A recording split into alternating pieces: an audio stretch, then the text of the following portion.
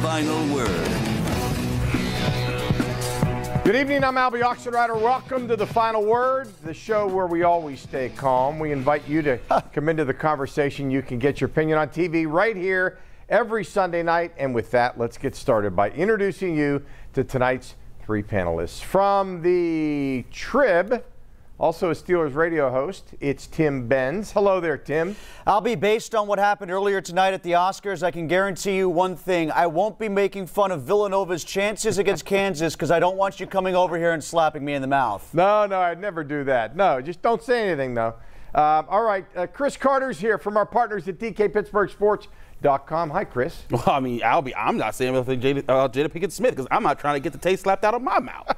And former Pitt Panther and NFL tight end Doran Dickerson. Welcome back, Doran. Thanks, guys. I think old Agent J, a.k.a. Muhammad Ali, needs to use a demoralizer to get everybody's minds back to before what happened earlier. Some of the topics we're talking about tonight. Give us 5 words on what the Steelers need to do before draft day coming on fast. Why would quarterback be either the right or the wrong choice for the Steelers in the first round? There are 2 proposals that could be voted on to change NFL overtime. What should overtime be, and should there still be ties in the NFL? Penguins bounce back from that Rangers loss in a big way. What's your confidence level at this moment in the Pens being a legitimate Cup contender? But first, it's the night's big topic. As of now, how do the Steelers look compared to the rest of the AFC North? Chris, start us off. I mean, they're the one team that doesn't have a quarterback right now that's comparable to Deshaun Watson, Joe Burrow, or Lamar Jackson. You know, all of those guys have been put into that top category of elite to potentially elite quarterbacks. But I will say the Steelers are solidifying things out on defense. They still need a strong safety, and I still think that they need to go into this NFL draft looking to add a playmaker at either defensive tackle, cornerback, or wherever they could get one in the early rounds. But I do think they have a chance to have the best defense in the division. The question is going to be, can they catch up to the deficit at quarterback? I think that you've seen the model for this. Teams like the 49ers, teams like the Titans, they can compete with mediocre quarterbacks, but that's going to be a tall task considering how good the other quarterbacks are in the division. All right, Tim, where do they stand right now compared to the rest of the division? Right now, 4th. Let's see what the situation is with Deshaun Watson and how that plays out. Maybe I'll change my mind then, but right now, 4th, because, yes, they do have a lot of holes remaining. No, I'm not wildly impressed with the Trubisky signing, at least in terms of who he is as a quarterback, not so much who he is value-wise versus other quarterbacks, which is what we're constantly being sold on, it seems here. And I'm also not as blown away with their activity in free agency. I like the fact that they were active and they addressed some needs, but aside from Daniels at guard, I'm not blown away with the guys that they got. I think they got kind of the 3rd, 4th guy at each position, not exactly difference makers at a ton of positions. All right, Doran? I feel like they did a great job in free agency thus far. I feel like they're trending upwards, so I put them right in the middle. I think Miles Jack was a fantastic signing. I think he's going to raise the level of play of Devin Bush. I think that Deshaun Watson signing, there's a lot of hoopla around Deshaun Watson, but he hasn't played football in a long time. The Browns are a dumpster fire as an organization, so they might mess that up. So I think that the Mitch Trubisky signing, too, if Matt Canada's offense is potent and can be potent, Mitch Trubisky is a guy that can actually run his offense to the full ability. So I think it's trending upwards, and I think they're sitting right in the middle right now. All right, a reminder, keep those comments coming. You can find us on Twitter at WPXI Final Word, on Facebook at The Final Word. Now it's time for 5 words. Give us 5 words on what the Steelers still need to do before draft day. All right, from Twitter, cut remaining showbiz guys. Also from Twitter, sign a top-tier safety. And finally, sign a very good wide receiver. WR, 1 word. Now the panel, 5 words. What the Steelers still need to do before the draft. Let's start off with Chris. What are your 5 words? Must bring back Terrell Edmunds. Now, people might think that sounds crazy. You're like, whoa, Terrell Matthews out there. But hold on a sec, folks. it's been made pretty clear by Kevin Colbert they're looking to sign guys that are closer to either ending their rookie deal or shortly close to that. Tyrann Mathieu is about to be 30 years old. Terrell Edmunds, 25 years old. The only other guy that's kind of comparable is DeMonte KZ from Dallas, and he's also getting close to 30. I think Terrell Edmunds, if you passed on everyone else, and if Matthew's off the table, Edmunds is your clear pick. You can get him for good value. He's a good starter who pairs well with Minkah Fitzpatrick, and you could still draft safety high in this NFL draft with some really good playmakers that can come on day one or even high day two. Tim, 5 words. Go get a safety, please, because I think to Chris's point, there are guys out there you can get in free agency that can get the job done, and they've actually had some success historically at getting mid-range free agent safeties to complement a big play safety, i.e. guys that they put next to Troy Polamalu and Chris Hope and Ryan Clark. I could see Edmunds or somebody who's not Edmunds that is out there in free agency sort of be that type of player next to Minkah Fitzpatrick. I think it's the easiest hole to fill right now in free agency so they can go after defensive linemen and wide receivers in the draft. All right, Doran, 5 words. Have your successor for Colbert. I think it's very imperative for them to have the guy that is going to be their next GM in the room right now. They need to get that done because the draft is about a month away. They've made a lot of moves with Kevin Colbert thus far. As I just said, I'm a fan of what they have done thus far. But if it's Louis Riddick, if it's Brandon Hunt, if it's Omar Khan, if it's one of the other 16 guys that they've interviewed, they need to have that guy in the room, in the war room, right when the draft starts so they can start planning ahead in their future. All right, thanks, everybody. Still to come, why would quarterback be either the right or wrong choice for the Steelers in the first round? All right, we're going to go with this from Twitter. Right could find the next Ben. Wrong could find the next Cliff Stout. The final word is back after this.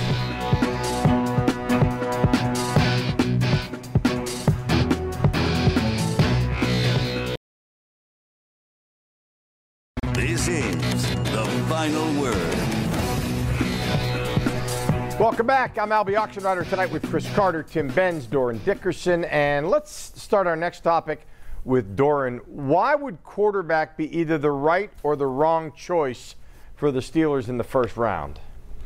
I think that if they're going to go that direction, that's going to be their future. And they're going to have to love a guy. They're going to have to love a Malik Willis. They're going to have to love a Kenny Pickett or a Matt Corral. So if they're going to go in that direction, that's going to be the future of the franchise of the Pittsburgh Steelers. And I'm okay with that. Mitch Trubisky will be a guy that is the starter at first, that can be there, that can lead things at first and have the guy sit behind him and learn a little bit. And then that guy that you draft can be the future. So I am okay with that. I've seen it happen a bunch of times. I'm a proponent of it, of having a veteran start the things off at first and then having a young guy service the way in there. So if they do that, they have to be in love with the guy, and that guy will be the future of their franchise. All right, to Facebook we go. Kevin says, now that the Steelers have Trubisky and Rudolph, they have much bigger needs for their first draft pick. Chris, you're next.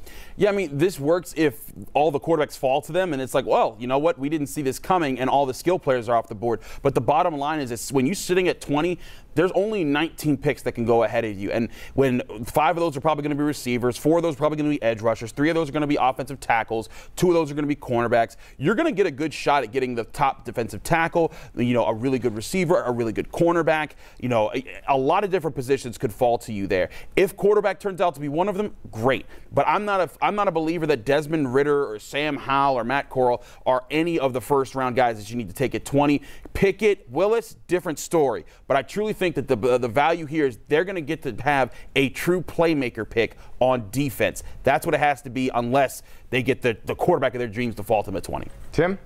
Why is it the right move? Because the guy that they absolutely positively love and see as their quarterback for the next dozen years is there at 20 and they decide to pick him. I don't think that guy personally exists right now in this draft, but if they convince themselves, okay, then go with it. Now, then that brings into question, why'd you bother getting Trubisky, which is a debate for another topic, which we could get to, I'm sure, at some point this summer. But why is it wrong? Because maybe you can, like Chris said, get yourself like a Jordan Davis if he somehow slips, or the other guy from Georgia, Wynn, if he somehow slips, and you have a better draft class in quarterback next year, according to a lot of people, and you just went out of your way to get somebody that you thought is a better bridge quarterback than Mason Rudolph and Trubisky. That's why it would be the wrong move. All right. NFL Brass in Palm Beach, Florida, the annual league meetings are underway, and they're thinking about some rule changes. Tim, let's go back to you. There are two proposals that could be voted on to change overtime. What should OT be? Should there still be ties? Oh, I have no problem with the tie in the regular season. If the interest, though, is to make it as fair as humanly possible, and you have to have a system in the regular system that mirrors the postseason, there's no way to do it without a tie, without going to some sort of modified version of the college system, like push it back to about the 40 or so. There's no way to do that without having somehow legislating in each team gets the equal number of possessions. Because even if you go to Team A gets the ball, scores a touchdown, Team B scores the ball, gets the touchdown, you're probably going to only have time for one more possession. And is it any more or less fair if Patrick Mahomes gets 2 chances and Josh Allen only gets 1? Now you're still at the same matter of not being fair. It just took you longer to get there. All right, back to Facebook. Andy says, eliminate ties. I'd rather see placeholders arm wrestle to decide games than see them end in ties. Doran, what's your thought on this? My wife's grandmother had an argument a couple weeks ago about this with her grandfather, and she said that the defense, that's the reason why you have a defense, is they can go out there and make stops. I'm on the lines of I want to see both sides have a chance to go down and score. If you have a situation in the playoffs again where you have Patrick Mahomes, you have Josh Allen, 2 of the best players in the league, 2 of the faces of the NFL, I want to see each of those guys get a chance. Every viewer wants to see each of those guys get a chance to see what they can do. They were in a match back and forth. I want to see that. I think both teams, both sides should get a chance to possess the ball, and then that should be how overtime ends. Chris, you're next. I'm with Doran on this. I get that there's still a chance that both teams can score, but this is where the strategy would come into play. Say, Patrick Mahomes goes down and scores first, Josh Allen comes down and scores again, and you're like, man, none of the defense is stopping each other. You're sitting there and you're saying, all right, you know what? Let's just go for 2 instead of going for 1, and that might make it a thing. Okay, it's all on this play. But I do think that in today's NFL, where the rules are especially made to help the offense, you need to give both offenses a chance to take the field. That's where the fairness comes into play. If this was the NFL of old, no problem with it. But times are different where defenses can't do half as much as they used to, and offenses, especially late in games where they've seen now 80 plays of the other team, that this is something that they have to be able to do to kind of balance things out a bit. What you guys are saying all makes sense now until the first time it's 2 scores in a row versus just 1 score. And then we're complaining about how it's still not fair because it's 2 versus 1. I mean, do we want innings, like extra innings in baseball? Or, are we on a clock? What's the biggest concern here? That's my whole point, though, is that you can do that, but you can still go say, hey, you know what, Patrick Mahomes, they kicked an extra point. We're going for 2 because we're going to end it right here. Well, Mahomes could have gone for a touchdown without kicking that field goal, right? They could have gone for a touchdown there if they wanted to. You mean going for the 2-point conversion? Well, no. At the end of the game, in the playoff game, they had to kick a field goal because Mahomes kept going backwards. They could have gone for a touchdown instead of kicking the field goal if they were afraid about losing the coin toss, if it's that big of a deal. All right, Penguins now, as we move to hockey, still in second place in the Metro, single point ahead of the New York Rangers. The Penguins bounced back from that Rangers loss in a big way. So what's your confidence level at this moment in the Pens as a legit Cup contender, Chris? This is the same thing as it has been. They're still a talented team. I like to think that this is a team that's going to be able to step up at the right time. If they can get hot and take this into the playoffs, great. But like we've been saying all along, this is an extremely talented division. There's going to be a lot of competition. This is going to be a bloodbath when it gets to the playoffs and just sees who comes out on top and gets to the next round. All right. Brian on Facebook says all eyes will be on Jarry for starters. Tim, your thoughts? Yes, they will be. They'll be on Jarry against the New York Rangers coming up in their next game, too. Look, I'll stay with what I've been saying because I haven't had anybody change my mind yet based on how they've been playing. I think any one of the 8 teams in the East can beat anybody else. I don't think we've seen any distance yet, 1 through 8. Maybe the Capitals fading back. Maybe the Bruins getting hot to muddle things up. I think the most interesting thing that could come through and mess up the whole works is if somehow Tampa Bay winds up in the Metro as the wild card, and that could really gum things up, and who knows how the brackets would go from there. Doran. You have to peak at the right time. I mean, today was a great morale booster for the team, but this isn't going to help you going into the playoffs.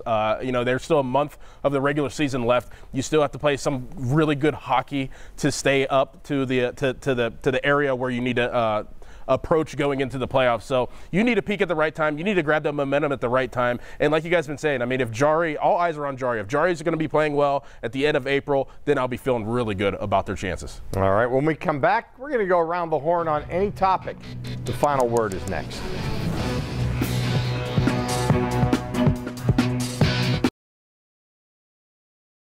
This is the final word. Welcome back. It's time now for the final word. Everybody gets a chance. Doran, you're first. Mine is sports gods. You remember Jerome Bettis. You remember Peyton Manning. I'm even going to throw Ray Lewis in there. These guys, they won the Super Bowls on their way out. If you guys don't think the Duke Blue Devils are going to win the national championship, you're insane. Sports gods are real. Coach K is on his way out. He is going to win a national championship in his last go-around in the next 2 weeks. I would bet the house on it. Sports gods are real. All right, Chris, final word. Well, if I watch Bomani Jones, I think sports gods would have Coach K lose in the Final Four this year. But talking about the Steelers quarterback situation, everyone thinks that they're definitely picking one in the first round just because Mike Tomlin's been going to a bunch of quarterback pro days. He does this all the time with the positions that they are considering. He even said as much at the owners' meetings. It's very common knowledge. Adam Schefter's talked about it for years and how Mike Tomlin loves the draft process. He visits all the top prospects. That's why they knew Minkah Fitzpatrick would love it in Pittsburgh and why he said, I want to go to Pittsburgh when he was ready to leave Miami. Don't consider the quarterback position a lock. They're still going best player available. If Andrew Booth Jr. is there, a cornerback who the Steelers don't get a lot of players like him available, look out for a guy like him to be the pick over a Kenny Pickett or a Matt Corral. Tim, final word. Congratulations to Lexi Templeman, Reagan Kirk, and Emily Curlett, 3 members of the Ohio State women's national champion ice hockey team. 9 months ago, these women didn't have a team at all because for some reason Robert Morris University and a president who is no longer there decided it'd be great to subtract both the men's and women's successful hockey programs from the university. Now, luckily, both programs are coming back in 2 years, and thankfully, as a recruiting tool, they can point to these 3 women who immediately jumped to a power like Ohio State and help them win a national title as a group transfer out to Columbus. Congratulations to them, and it's good news as well for Robert Morris to look at.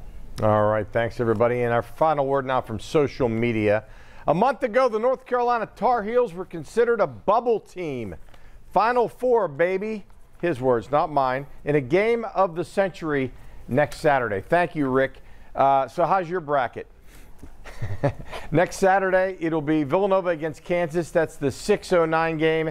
The first national semi. Duke and Carolina is the second game of that Final Four doubleheader. National championship, by the way, is a week from tomorrow night. I'm Albie Oxenrider for Chris, Tim, and Doran. We'll see you next time.